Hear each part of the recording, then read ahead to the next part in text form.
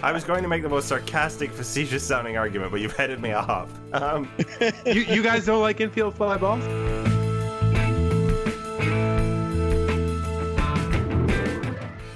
But I let it ride last night, guys, and I won $3 on the blackjack table. Whoa! So that was a good, yeah.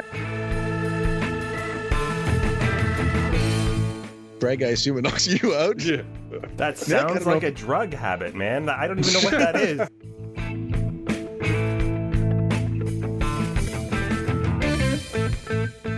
And welcome once again to Artificial Turf Wars. It's episode number 125, where we are still waiting for the Blue Jays to make their selection in the Rule 6 draft. I'm your host, Greg Wisniewski, and I am joined tonight by Joshua Howsam. Josh. Hey. And because something actually happened and Josh and I are incapable of handling that much activity in 1 week, we brought Nick Dykema. Hey, Greg, how's it going? It's going well. It's going well. Glad to have you back in the virtual booth, as it were. So we have things to discuss. We have the exit of Troy Tulowitzki. We have a couple of Rule 5 exits and one unexpected entrance from a guy named Elvis, which, I mean, just in that should be discussed. You were talking with us earlier, and we thought we'd expand on what is Randall Grichuk to the Blue Jays. And then we have some AL East news, some bullet points from the winter meetings, including an interesting quote from Ross Atkins on Bo Bichette. And we're going to have a couple of interviews as well from Bennett Brauer, who writes with BP Toronto and Baseball Prospectus, and from Shai Davidi of Sportsnet. Possibly not in that order. I will move on, though. The big news, Troy Tulowitzki is going to make a fool out of Josh this season.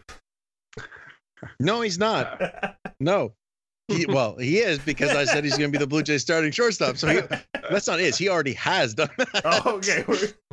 We're past that point already. Oh, yeah. I lost that one a long time ago. I still think he's going to play. And I think he's going to be decent. And I said, there are a lot of reasons for this move, and we'll get into them. But I do think that right now, he's still the best shortstop that the Jays could have on their active roster, because Bo Bichette's not making the opening day lineup. I think that's fair. So I guess the question, Nick, is why would the Blue Jays make this move now in your mind? Right. I have to think it has to do with just opening up playing time for the young players. I do agree with Josh. I think he is probably still the best overall shortstop on the team, but I think they just, given where they are in kind of their competitive window, they value getting guys like Lourdes Gurriel and I guess Richard Urena at bats more than they kind of value, a 2.5 to 3.5 win season from Tulo. Yeah, and as for now specifically, as in like why this week, I think it's two things. One, Tulowitzki lives in Vegas, and they wanted to talk to him in person about this, and with his agent, everyone was going to be in the same spot at the same time. And also, I think if he feels he's ready to play and wants to play again next year, this gives him time to go and find a new job. But, if they release him in spring training, it's a lot harder to find somewhere else to play. So they're sort of doing him a favor at the same time as clearing their roster the way Nick mentioned. I think it does seem, a little more extreme than maybe we were expecting. I think, we've kind of alluded to expecting the Blue Jays to have some mentors on the roster, and it kind of looks like that's not really a priority for them at the moment. Is it fair to say that's something we didn't see coming? Yeah, I think that's true. I mean, the whole concept of veteran leadership, I mean, especially when you consider the way it sounds like trying to get Russell Martin out the door at the same time as well. There's going to be a really, really young team. And I guess that's what they decided they want. They want to see the kids play, and they figure the coaches can handle the rest of it. And I mean, again, it comes down to is also Tulowitzki's lack of flexibility part of the problem. I've come in as a shortstop, I'm going out as a shortstop. If I can't, I'm packing my bags. It is maybe that, driving this decision sooner rather than later, if they think there's kind of something up in the air about him playing shortstop. Well, I wonder if the Jays who have a very kind of intimate knowledge of Tulo's medicals are just, for whatever reason, a lot more skeptical about his ability to actually get back on the field. I know, Josh, you were talking about how they wanted to release him now to give him a chance to find another job. But part of me thinks that they did this because they kind of think very pessimistically on his outlook in terms of being able to get back on the field, given he missed so much time, or they know something we don't. Well, I don't think it would happen now if that were the case. I think if there was no real chance of him playing again, and they didn't need the 40-man spot yet because they had 2 open spots, and there was no chance they were going to take 2 players in their Rule 5. So they did it, I think, now because they don't have that. I mean, look, I could be completely wrong and he could be done, but the timing just makes it that would be very strange to me. Right. We shall see if anyone goes around, sniffing around Tulo's neck of the woods and asking him to play shortstop for them. And I would think we would know that sooner rather than later. Although apparently he's willing to change positions elsewhere. I don't know what that's all about. His agent said that, so who knows? Looks like he's just only willing to play shortstop for Toronto. I think that's probably agent speak for I need to actually have a conversation with people before I close that door. Yeah, but it is sad though, right? Oh yeah, absolutely. The whole Tulo era is kind of the most bittersweet acquisition I've ever seen the Jays make, because he was here and he did what we hoped he would do in the very short term of those first 2 years. And the rest of it has been just basically weeping for the shell of what Tulo once was. I think it is important to remember, though, even kind of Tulowitzki in a reduced capacity was still a pretty decent player. I mean, if you look at him in 2016, you look at kind of his slash line, that's like peak Brandon Crawford. And Tulo was so good that even as he starts to decline, he's still, a pretty good league average shortstop who can hit a little bit and can still play defense. Like, the fact that Tulo can be in decline and still be a 3-win player, I think really does speak to just how good he was in his peak. And now Nick is exactly saying why I keep picking Troy Tulowitzki as a starting shortstop. But just it was interesting when this news happened, which is a bombshell. I mean, no one expected it, right? And then just the outpouring of remembering how good he was, even for this team. Look, his numbers were never Troy Tulowitzki when he was a Blue Jay, but he had some huge moments in the postseason and getting the team into the postseason, which were, they sort of etched themselves in Blue Jays lore, even if the Blue Jays never actually won the World Series out of them. Yeah. It was exciting. I mean, we hadn't got a player of that caliber. I guess until the offseason earlier when they it was really recent. But that was the first era. Tulo was part of the first era of Blue Jays baseball in a long time where there were legitimate stars in Toronto. And I think that means a lot. Well, where it mattered what those stars did and how they performed. That's the difference, exactly. Right? Yeah. You could have Roger all Halladay and Delgado. Yeah. So thanks for all the memories, Tulo. Even though it was not the way the whole thing would have played out, it certainly, I mean, it was an exciting time, and he was an exciting acquisition. And I don't want to take anything away from his tenure, but it would be really nice if he could have got back on the field last season, so we knew what we really were giving up. And hopefully he goes to the NL if he keeps playing, because I don't want to have to root against him. Indeed. All right. Rule 5 draft. The Rule 5 draft is an opportunity for teams to take unprotected players, promise to keep them on the major league roster if they're going to keep them for a whole season, and take a gamble. The rest of the intricacies of it, I'll be honest, I still don't 100% understand, except that we ended up somehow getting Joe Biagini and Glenn Sparkman out of it, and one of those things worked out better than the other. What happened this year, Josh? Well, we'll get to the players the Jays lost in a minute, but they shocked a lot of people because they took a pitcher named Elvis Luciano. I don't actually know the pronunciation. I assume it's Luciano, but that in itself means nothing.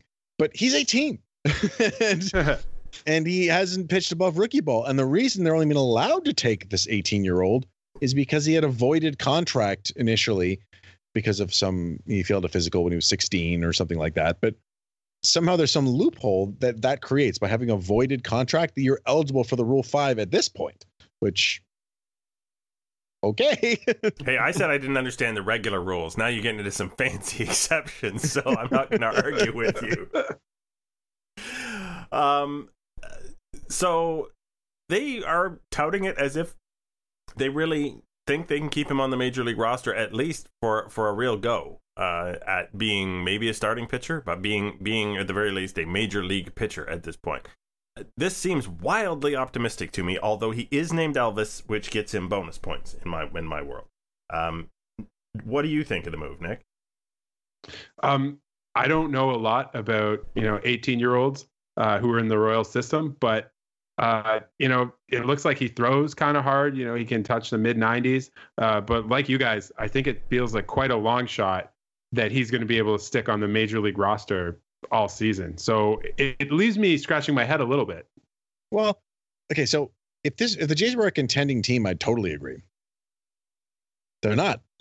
And arms, I think it's a lot easier for a pitcher to come and throw in the bullpen, throw 30 innings in relief, and then get sent back down to the minors through the option system for the next 2 or 3 years to rebuild himself back up when your team sucks.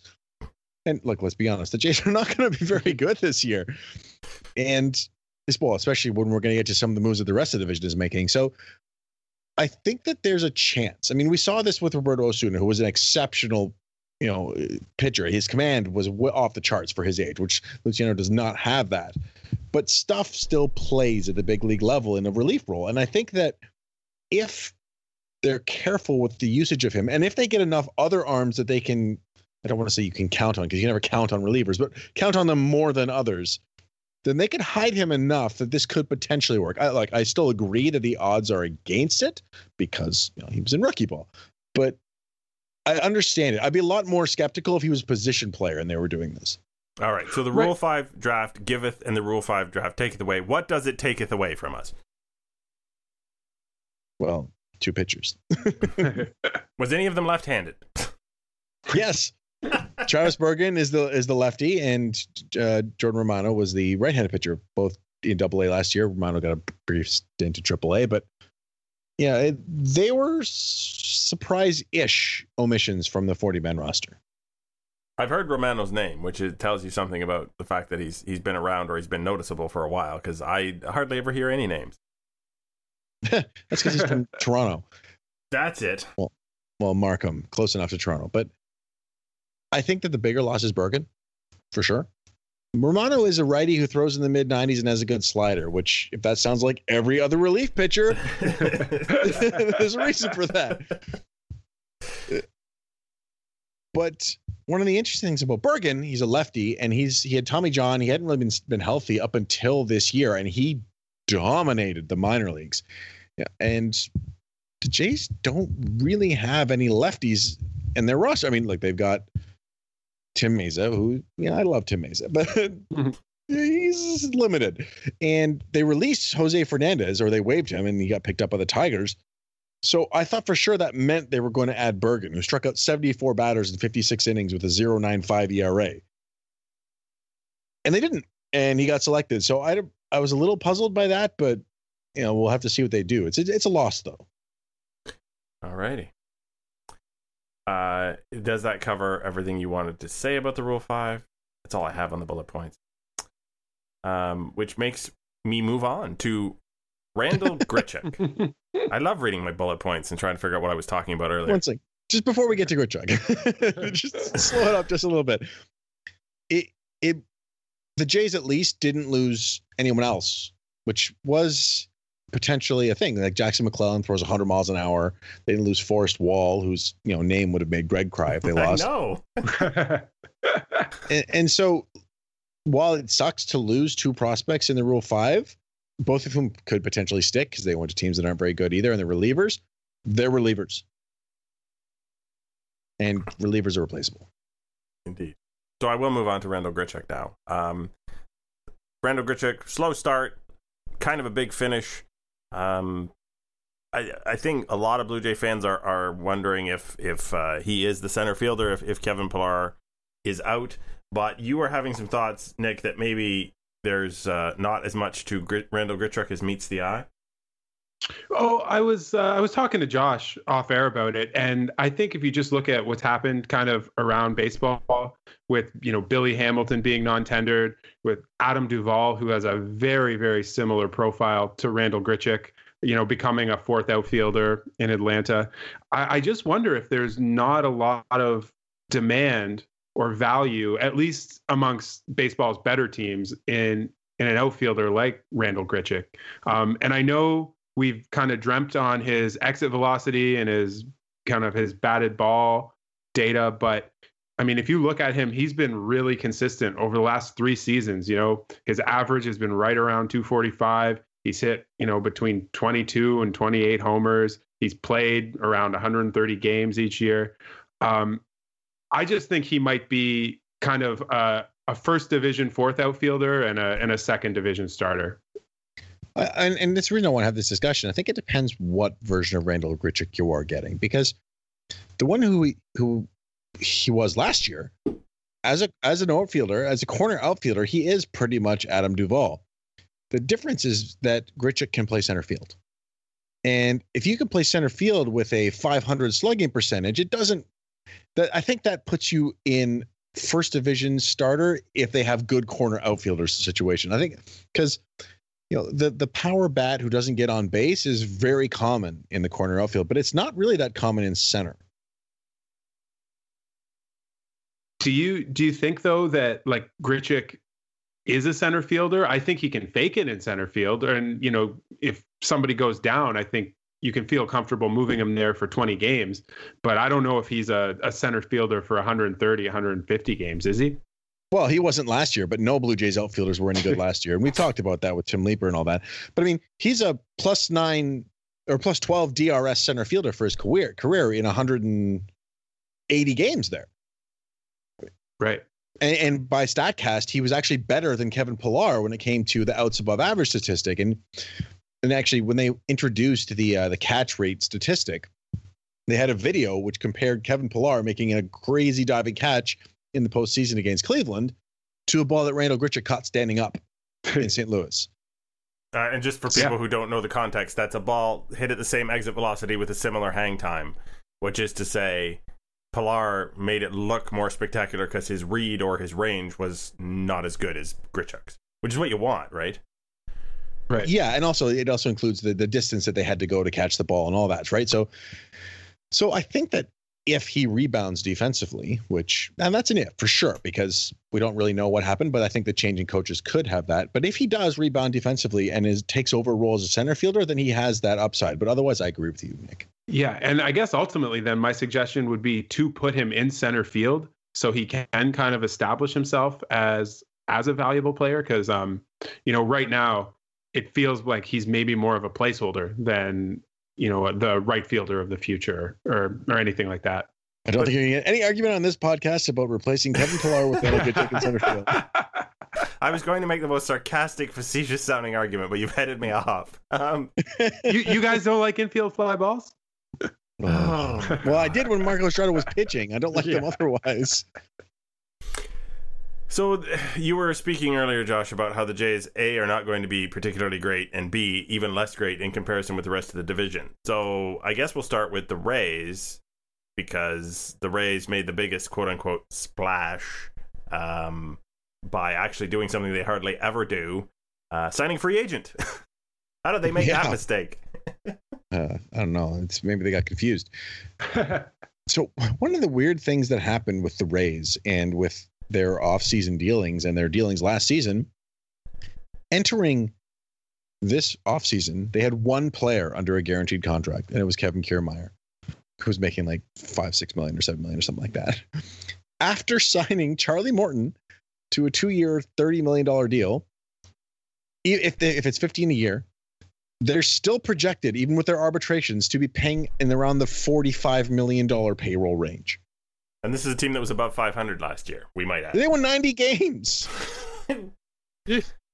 I hear that, and I do wonder what the heck the Jays are doing wrong. Yeah. Well, I don't know. It's just devil. It's Tampa Devil Magic. I don't care if they drop the devil from the name. It's crazy. The way that they just somehow pull things off. Now, the opener, I think, was a big part of their success, which is going to be adopted around the league, but they're going to be good. And obviously, if they want to sign a guy for $15 million a year, it really has no long-term impact on their payroll. It doesn't even have a short-term impact on their payroll, because any major league team forget about tickets, just strictly on TV revenue alone is in the $45 million in revenue range, I'm pretty sure. Oh, yeah. I mean, last year their payroll was around $70 million, so they're still $25 million away from that. And they added Yandy Diaz today. They threw $5 million into the trade. The Rays paid money in a trade. Well, they spent all of last year trying to shim like every $500,000 out of every trade they could to reduce pay. They're a weird team, but they're a good team. So I'm not going to make fun of them. I'm just going to call them weird. The Red Sox, for their part, re-signed Nathan Eovaldi, formerly of Ball So Straight University, who is much better at getting people out than he used to be. Because he stopped throwing the ball so straight. I know. That was the formerly. Yeah. 4 years for him. How much per year? Or how much average? I believe it was $17 million a year. You know, what used to be an average contract, I guess. That's good. And then Brian Cashman keeps getting asked questions about Bryce Harper and Manny Machado, because why wouldn't he? Because we think that the Yankees have all that money. And he's been a bit shy about the whole thing. Yeah, I mean, I get that a little bit, right? But, I mean, it sounds like they don't really want Harper, and I get that. I mean, where are they going to put him? You can't do 4 outfielders all the time. That's just like a temporary... it's a shift thing. You know what? We haven't even got banning shifts on the list for this week. That's how much happened this week. Do you have, Nick, a destination for Bryce Harper in mind, other than you don't want it to be the AL East? Yes, I don't want it to be the AL East for sure. But I think it would be fun, just as a baseball fan, to see him go to Philly. Yes. Yeah, I'd kind of like that from just a fan's perspective. But yeah, it's interesting. You know, a lot of the heavy hitters seem to be out on Machado and Harper. So it'll be kind of a fun couple of weeks to see where they end up. Yeah. Now, of course, the real true fun outcome for Bryce Harper would be Colorado. We've discussed this before. All power hitters should go to Colorado. That would be fun. The sad thing about the Yankees' moves is that they brought back J. Happ. Now I want to be able to root for Happ. Yeah, we have to actively root against him every time we see him now. Even if he's not playing the Jays, we have to be like, no, Happ. And they gave him 3 years, correct? Well, 2 years with a vesting option, which apparently is he needs to throw 165 innings or make 27 starts in 2020. But we did predict he was looking for that 3rd year, and there was no way in heck that the Blue Jays were going to give it to him. And lo and behold, he got it from the Yankees, or more or less got it from the Yankees. Yeah. The owners of the fully functional Death Star. Brian Cashman. Actual quote from Brian Cashman, finally acknowledging that the evil empire thing is real, not just our imagination. Now they can play the Imperial March when they win instead of that start spreading the news. New York, New York. That's probably not going to happen. I think y'all don't take that one to the bank. You also would you like to highlight Ross Atkins' comments on Bo Bichette? Yeah, they're really funny. Were you aware of this one, Nick? Is this where he said he thinks he'd benefit from a full year at AAA? Well, yes, but that's not that's not the part of the quote that I wanted to highlight. So yes, he Scott Mitchell of TSN asked him about where Bichette stands on the depth chart today, because Tulowitzki's gone. And Ross Atkins said, quote, "In Bo Bichette's case, as it relates to AAA for a full season, I think that's very likely that he would benefit greatly from that. Here's the interesting part. But we would love for him to force our hand." Does that sound familiar to either of you guys about another prospect they might have had? Do not remind me, Josh. Do not remind me. Begins with a V. Yeah. If Vlad couldn't force their hand, what does Bo have to do? Yeah. Vladimir Guerrero destroyed the minor leagues and was named the number one prospect on every single list and couldn't even swing a September call-up. So I think apparently Bo Bichette has to invent a new way to hit the baseball and a new way to catch it, and maybe he'll get the call-up. Now, I should point out there is one difference that, and we talked about this before, Bo Bichette will need to be added to the 40-man in the offseason.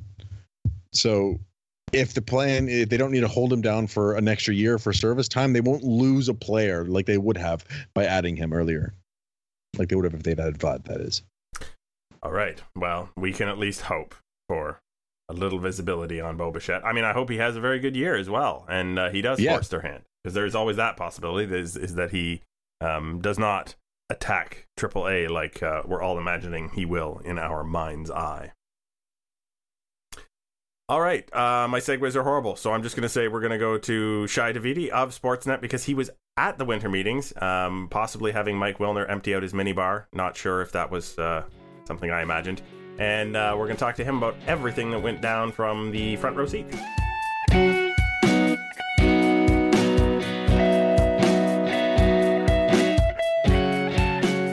And we are pleased to announce the return of guest Shai Davidi from Sportsnet. Shai, welcome from, I guess, right from lovely Las Vegas.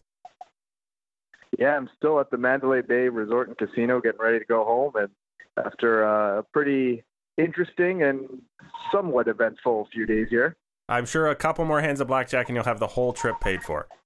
Or no, take it home. Yeah, yeah, exactly. Actually, I let it ride last night, guys, and I won $3 on the blackjack table. Whoa! So it was a good. Yeah, I know. So everything's covered. Everything's good. You can now get one ice cube out of the minibar. Maybe. All right, well, we're going to shift to baseball. I guess the big splash that the Jays made was not in signing someone; it was in releasing someone. I just wanted to get what was it like, sort of on the floor and in the hotel when it was announced that Tulo was going to be released to be a free agent. Well, I can't say that everyone was, or at least I'll speak for myself, because they was entirely shocked.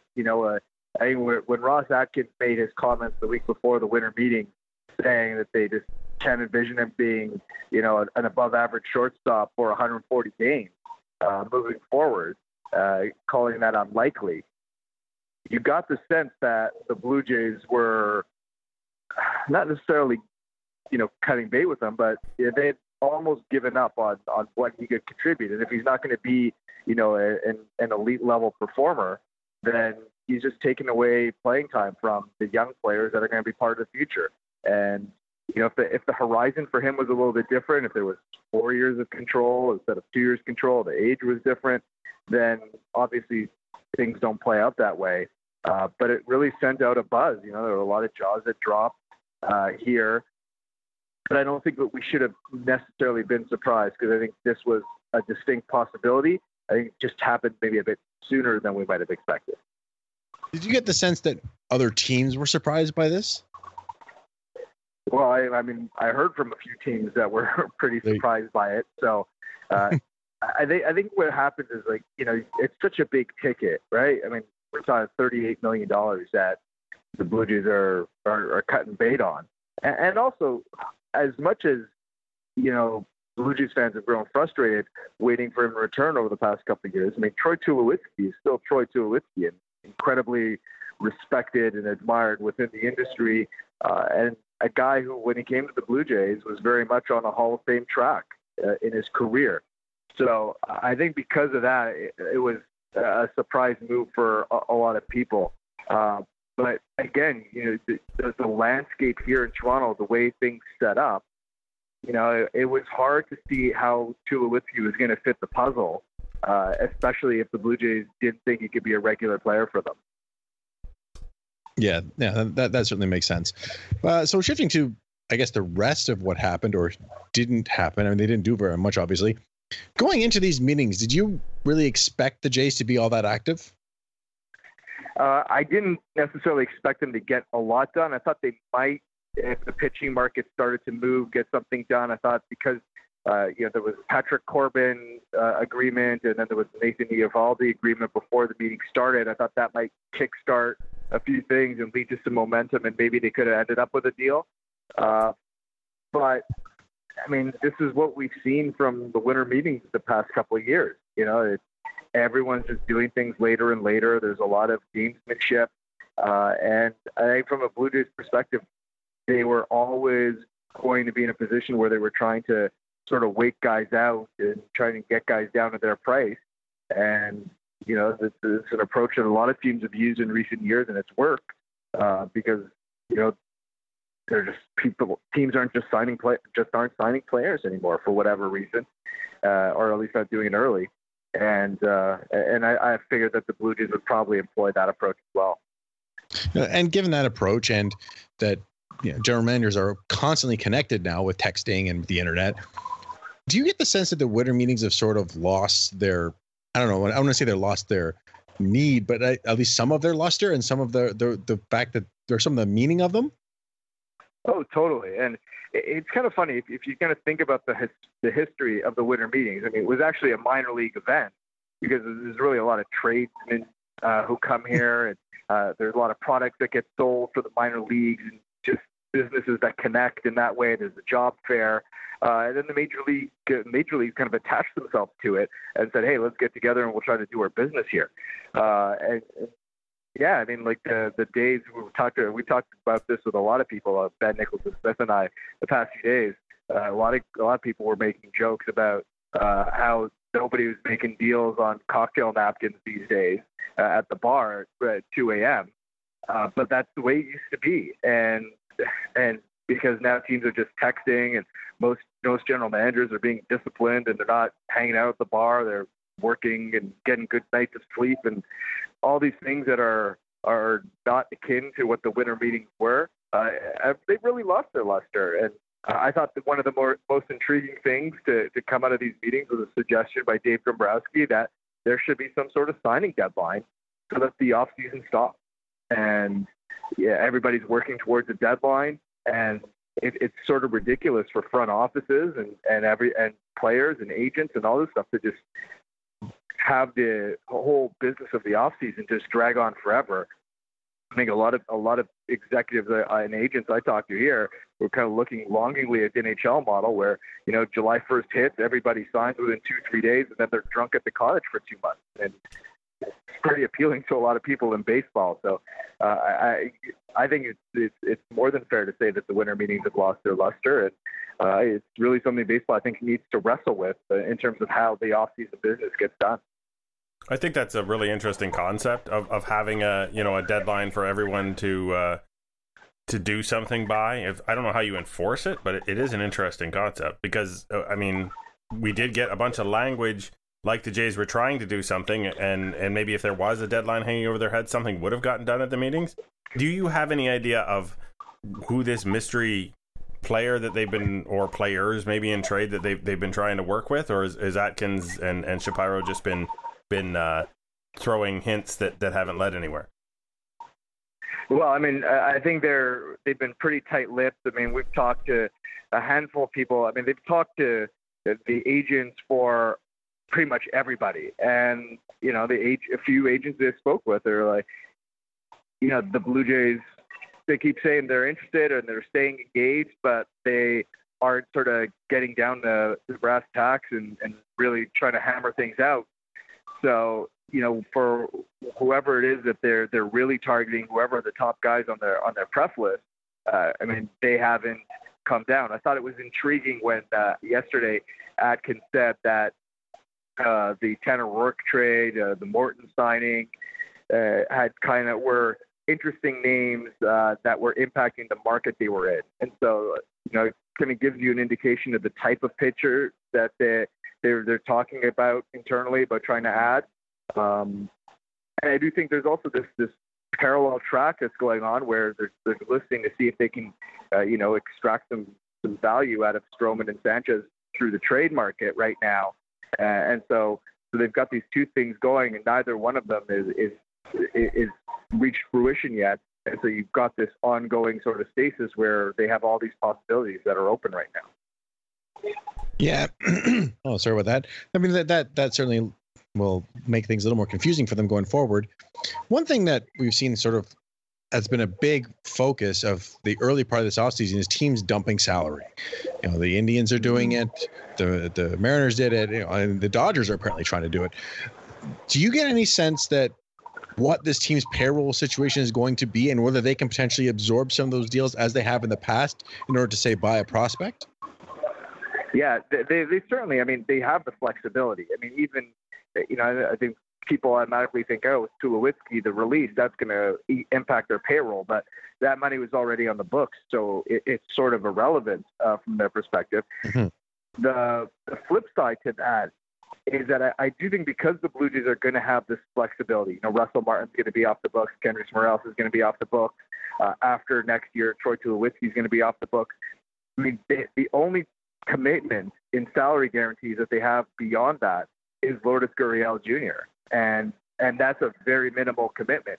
And I think that payroll flexibility is really important to them. And I think if they had their druthers, what they want to do is, you know, only spend money on a piece that they think is going to time with their core or be part of their core in you know, the sort of the 2020, 2021, 2022 phase.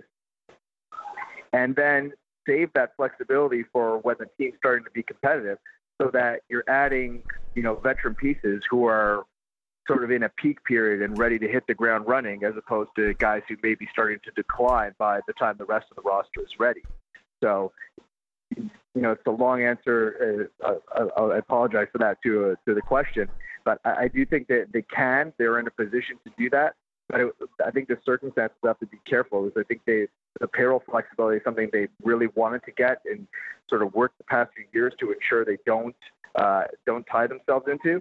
And I think they're going to be very judicious from here on forward in terms of how they allocate a commitment.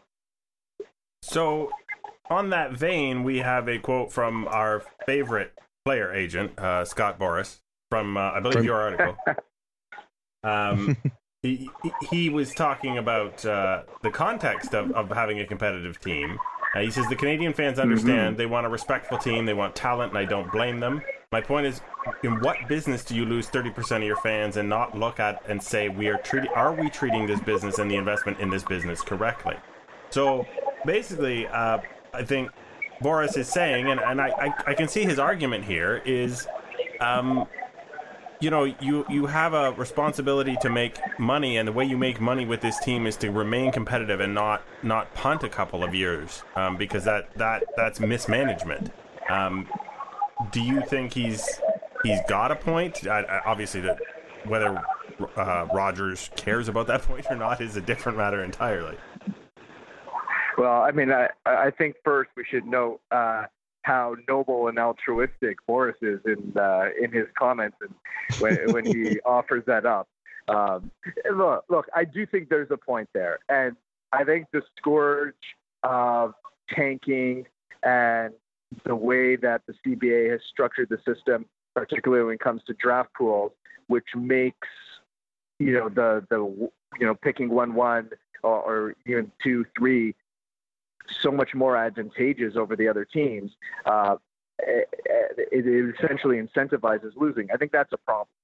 You know, I mean, it's really not good to have this as a real strategy, and it works, and that's why other teams are doing it. The flip side to that, I would say the Blue Jays, you know, in part because they were able to have Vladimir Guerrero Jr. in their system, have embarked on this sort of reset, which is not the full tank. You know, they're not going to lose the 100-something games, you know, we think.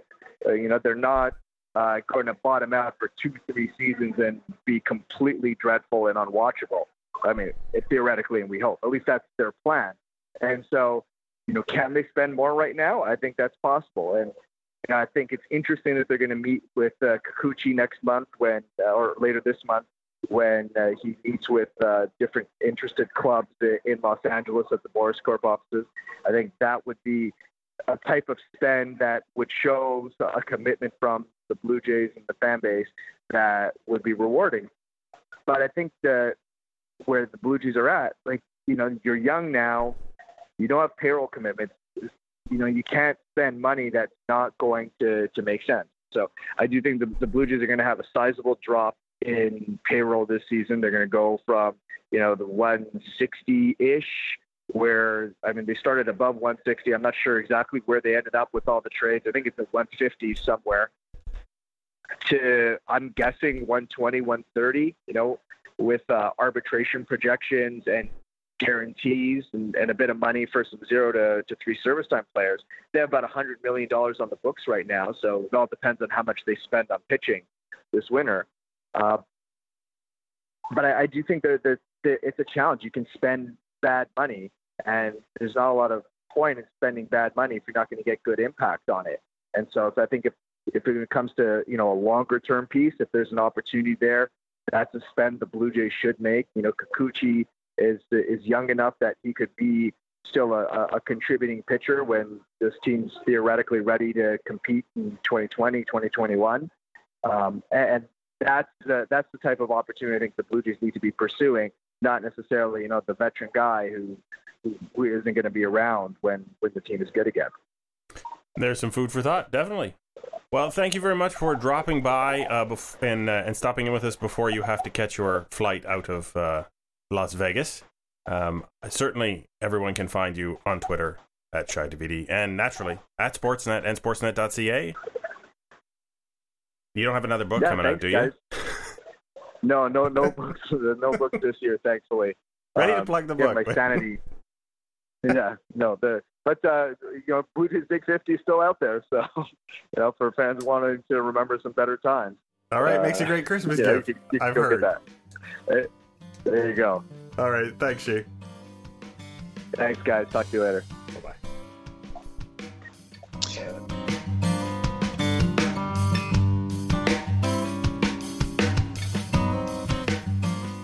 And that was a good time with Shai, as always. Nice to have him back. It's been a while, so always good to have a familiar voice back on. Which means we can transition immediately from that to the familiar questions segment, where you pick our brains. Time now to hear from our listeners. That just seems silly. Here are the rules. First I ask a question, then you ask a question. Now how does that sound, sweetheart? Could you repeat the question, please? All right. You know what? Despite everything that happened this week, we have a limited amount of brain picking going on. But I will let you start, Josh, with a question asker. Who do you have? Okay, this comes from Brian Donley at Brian Donley 8. We've now seen 2 examples of a relationship between star player and Jays management sour. Do you think these are isolated or maybe something more? Do you think it might make it harder to attract free agents, or is it just business and everyone knows it? Nick, I assume that. I think he's talking about Donaldson and Tulo, but I don't think Tulo really is an example of this. Yeah, that's tough to say. I mean, we haven't had the thank you letter from Tulo yet, or lack thereof. What do you think? No, but his Nick? agent. Sorry, I didn't mind. Go ahead, Nick. No, I don't want to kind of kick his ass on the way out the door.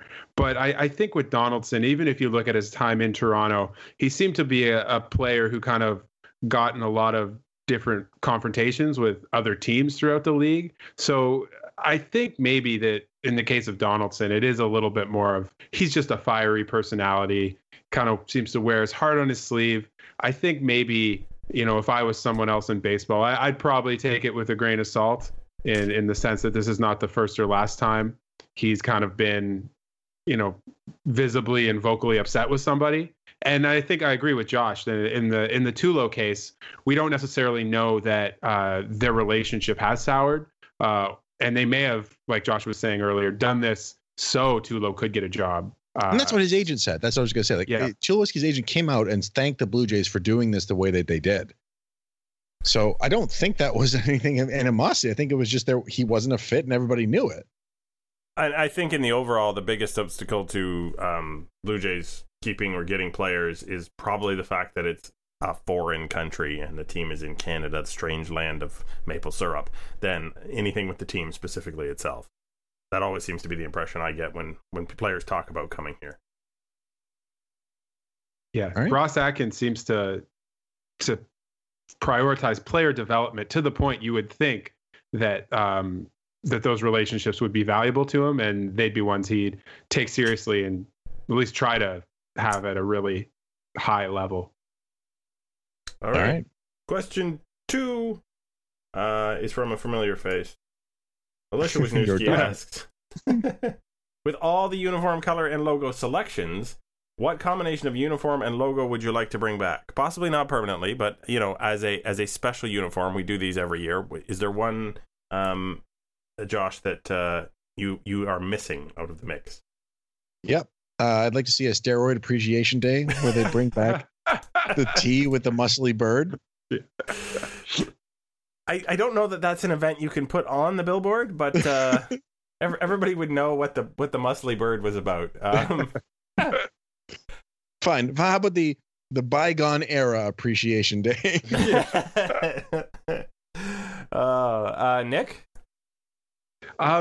Yeah, well, I think the kind of standard answer, but I think the right answer is kind of the powder blues. If you look at some of the other teams that have kind of reintroduced the powder blues, like the Phillies or the Royals, I think they look great. I think the Jays ones looked great. And I think, you roll those out once a week. Nobody's going to have any complaints. I don't know if it needs to be once a week, but I think the powder blues are the way to go. But it has to be a pullover, a V-neck pullover. Otherwise, the vibe is wrong. And, the one that they had when they first started. Yeah, you can't just slap powder blue on the existing uniform style. You got to go real retro. Yep, no buttons. Because I want to see how annoyed modern players can be at that collar. Oh, Chris Sale's not going to like it. Chris Sale's not going to like it one bit. Okay, let's trade for Chris Sale for 1 week. All right, last question from Brian at, he's changed it, BJ Arsenault 84. What would you do to make the league more equal between teams? Realignment, salary cap, shoot the Yankees and Red Sox into the middle of the sun. Ooh, that's an attractive idea. Nick, I'll let you have that one first. One interesting idea I read about in a book called Field of Schemes, which is about publicly financing sports stadiums. They suggested that increasing the amount of teams in big markets is a good way to develop parity. So their argument is teams like the Yankees and Red Sox make so much money because really there should be 2 or 3 teams in Boston and 3 or 4 teams in like the greater New York area. And that's a good way to kind of even the playing field. So because I assume that the people that wrote that book are smarter than me, I'm going to go with that as the idea to make the league more fair. The dilute the fan base idea. For my part, I am still going to beat the balance the schedule drum until I die. Yep. Right there. I think that's it. And also get rid of these goddamn competitive balance draft picks. They're the worst. But St. Louis is so hard done by. Exactly.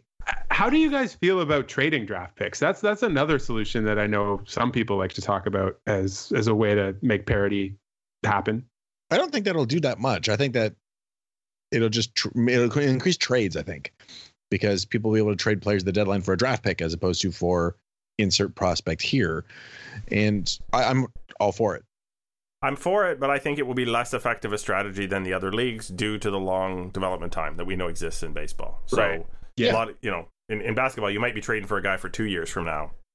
That's a whole lot different. Yeah, or next year even. Yeah. It's just not happening in baseball. So it does. It's not as simple as your typical basketball or hockey fan thinks it might be, but it certainly wouldn't hurt because they are assets. Why can't you trade I just them? think it would make more trades. I don't think it would affect parity very much. Yeah. All right, cool. Those were the questions. Thank you for submitting them. You can submit more next week. We'll let you know. Or 2 weeks from now. I am going to now send us on over to Bennett Brauer, who is a contributor at BP Toronto and Baseball Prospectus. And we're going to talk... former minor league general manager. Indeed, which is why we're going to talk to him about the minor league general meetings, the minor league winter meetings, which you may not have even known existed as separate from the major league ones. It was pretty cool. We'll be right back.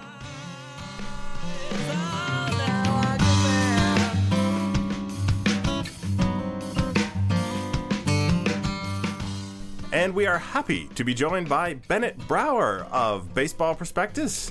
Bennett, we brought you on to talk about the minor leagues. How are you doing tonight? I am super. Thank you so much for having me, guys. A pleasure. Josh, of course, is here as well to help me ask the questions. I guess we get right to it.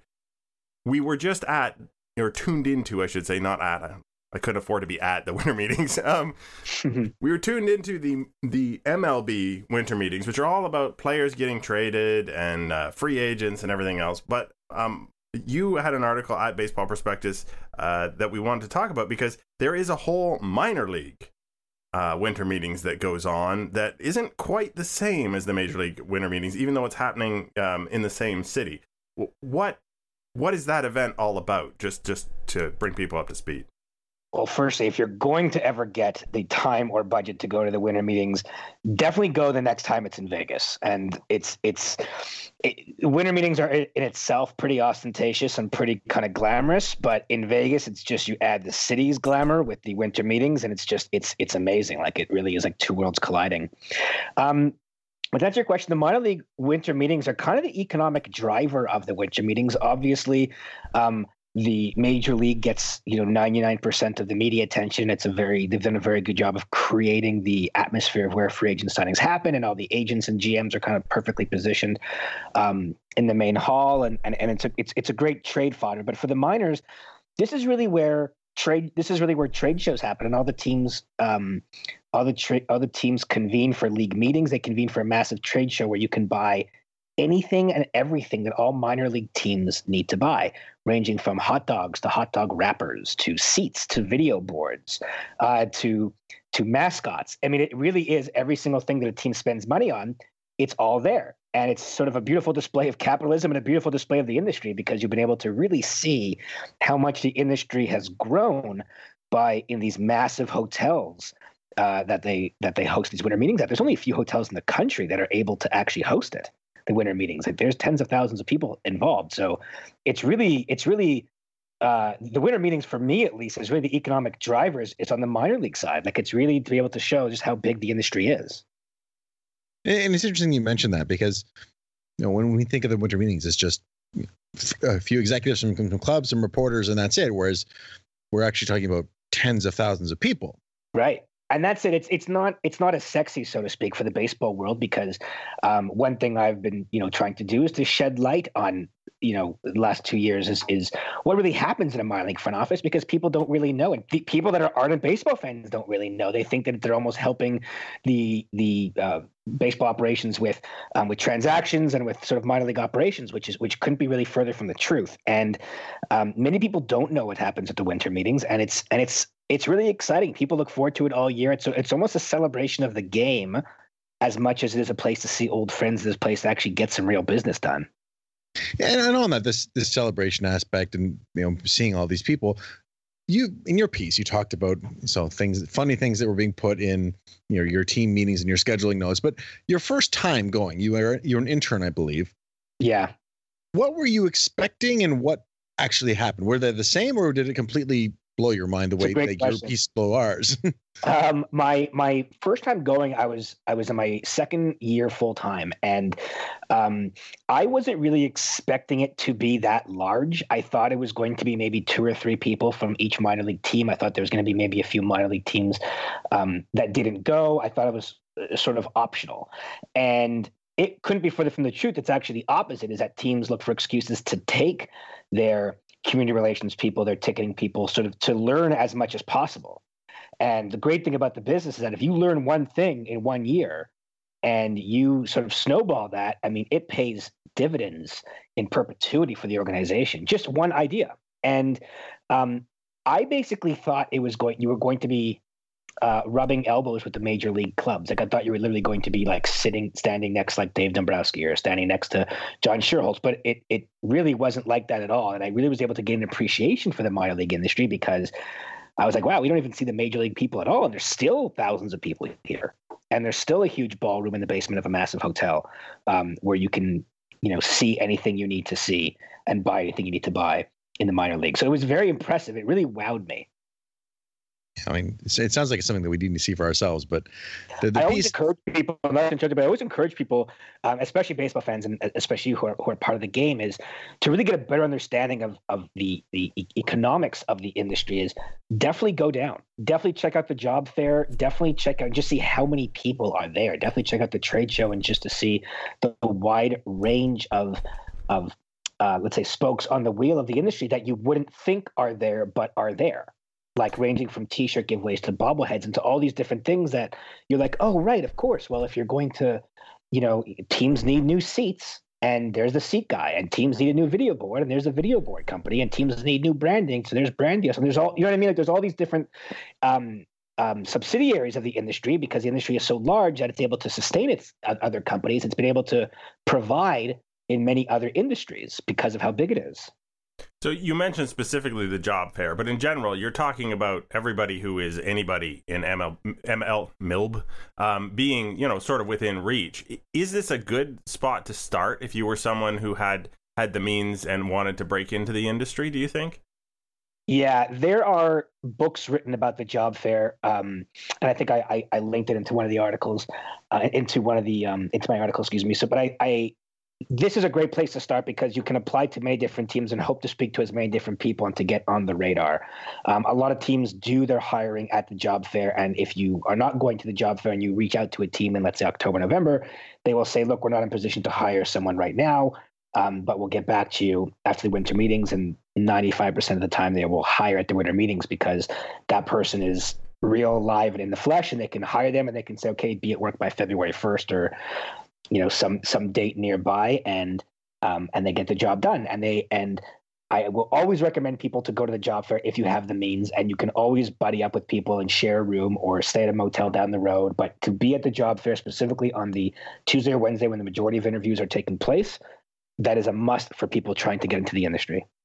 Now, when you say getting to the industry, do you mean just the minor league level, or is this actually like a good training ground to work for a major league club, or are those two industries basically separate? They're kind of separate, but I think if you want to learn how to, I don't know very many major league teams that have job postings outside of ticket intern or very, very entry level stuff. But it's predominantly for the minor leagues. Of course, many people who dream of being in baseball operations, there aren't very many interviews there. Those are really through connections and through university connections, or through just, word of mouth of people in the industry, or if you were a former college player, if you did an internship for a video organization, or where you have sort of relevant skills. But this is really mostly for in the minors, where you can get community relations, tickets, stadium operations, really the core elements of that make the minor league team run. So that's really what is there for the job fair.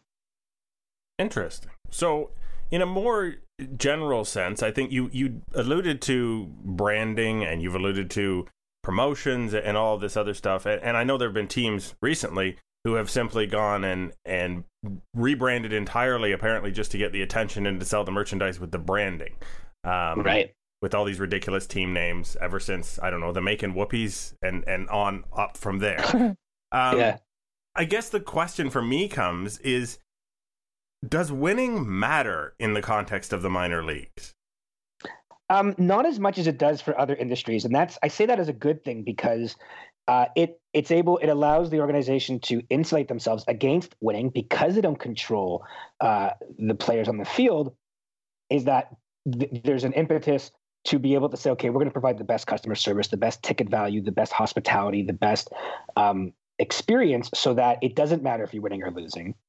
And in saying that, that's why companies do rebrand and they change their name, and they want to sell merchandise. They want to be more family friendly, because it isn't as predicated on winning or losing. It doesn't have, you look at a Major League Baseball team or a minor league or an NFL team, like when they're winning, that's what really sells tickets, and people go there to see them win. But in the minors, they don't have that, and that's almost a good thing, because it allows them to think outside the box, so to speak, and to create an experience that is sustainable and that is impervious to winning or losing. But at the same time, you've written about this on our site before.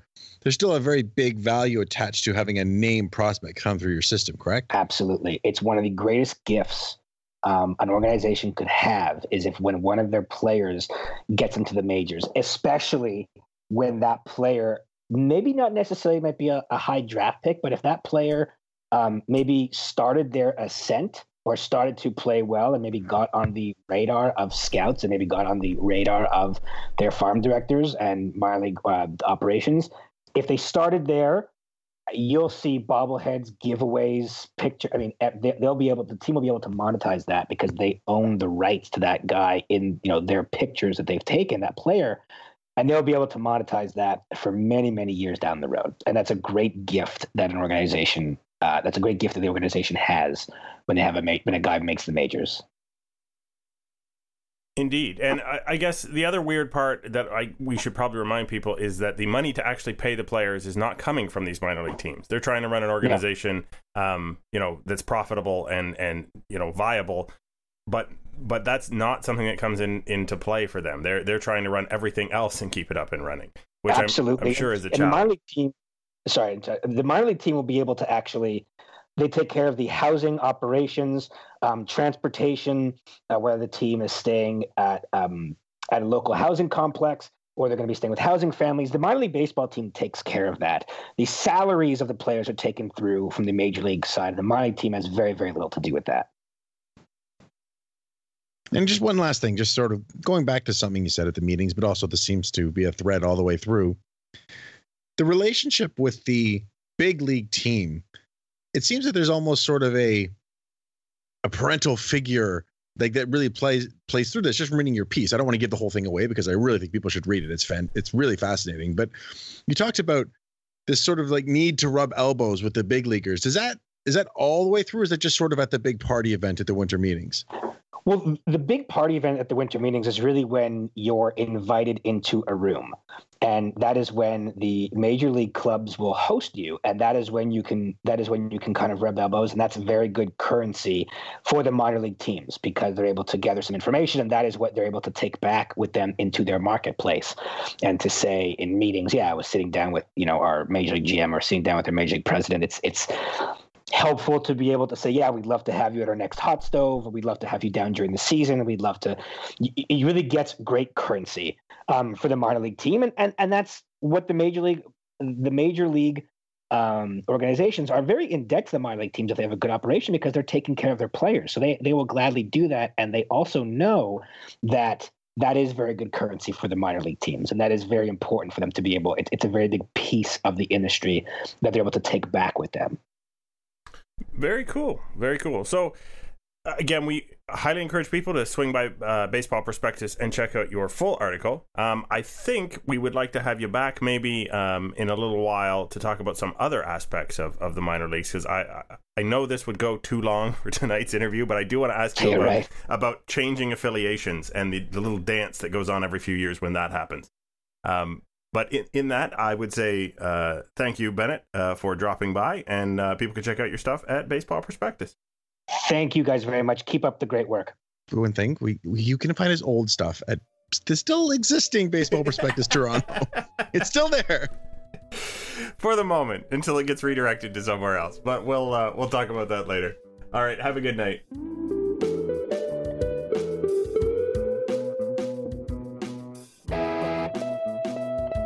And there you go. Everything you ever wanted to know about the minor leagues that we were able to cover in 15 minutes. Perhaps we should really have him back. Which does bring us to there's a lot more out there than 15 minutes. Brings us to the end of our little podcast, which is the part where I ask Nick first if he has a final thought to contribute. My final thought would be it's been a while since I'd spoken to you guys, but since we've last spoken, Shohei Ohtani had Tommy John surgery, and I've been thinking about it a lot since the season ended, and I am really, really excited to see him come back and, hopefully a year from now or 2 years from now, be a player that we saw for times at this last season. I think, we really haven't seen anybody like him as long as I've been watching baseball, and from what people tell me for the 80 years before that too. So, my hope is that he recovers fully from the surgery, and we're able to watch a player at full strength, because I really think he could have a historic and special career based on what we saw in his 23-year-old season this year. So speedy recovery, Shohei. Wild. Josh? Okay, mine's a little more of a fun one. It's a little game. The Toronto Blue Jays are looking for a new social media manager or in-game coordinator or whatever the position's called. And there were 3 things. Do you, checkmark, dream of live tweeting Blue Jays games? Well, a couple of us do that already, so that's... Do it for the gram on the daily. That definitely knocks me out. Greg, I assume it knocks you out. Yeah. That sounds like a drug habit, man. I don't even know what that is. But here's the big one, Nick, to see if you qualify. Know the correct pronunciation of GIF. Oh. No, I was out at the Do the Gram daily too, to be honest. We're gonna leave Let's hear it, Nick. Oh, it's Jeff. Oh no. The entire Jay's social media account covered in peanut butter for the entire season that Nick worked there. By the way, so I responded. So when someone responded with your response with a J, and I responded with a report, it's abusive or harmful. And the Blue Jays responded to that, saying one of these responses is the correct one. Leaving it open to interpretation. My final thought would be that it is Hall of Fame season again, which is not my favorite time of the year, but certainly one that keeps me interested. Roy Halladay is on the Hall of Fame ballot this year. He is polling well in the early going, although the more forward-thinking members of the Baseball Writers Association of America tend to be the ones who submit ballots early. If you're at all interested, I remind you that @NotMrTibbs is the guy to follow on Twitter. The Baseball Hall of Fame tracker now has a multi-member staff keeping track of who's added and who's subtracted and all that good stuff. So I am looking forward to hopefully seeing Roy Halladay inducted alongside Harold Baines, who we already know is a Hall of Famer. Sentences I never thought I'd say, folks. All right, that means this has been episode number 125 of the Artificial Turf Wars. You have been Nick Dyka @Nick Dyka and Joshua Howsam @Joshua Howsam. We were joined by Shai Davidi at Sportsnet, which I believe is @Shai Davidi. Don't know if he's an underscore in there. And Bennett Brauer of Baseball Prospectus. And At Bennett Brauer 5. Oh, he does have a Twitter account. My bad. And you can find me at Coolhead2010. I'm Greg Wisniewski, and we will talk at you in a couple of weeks.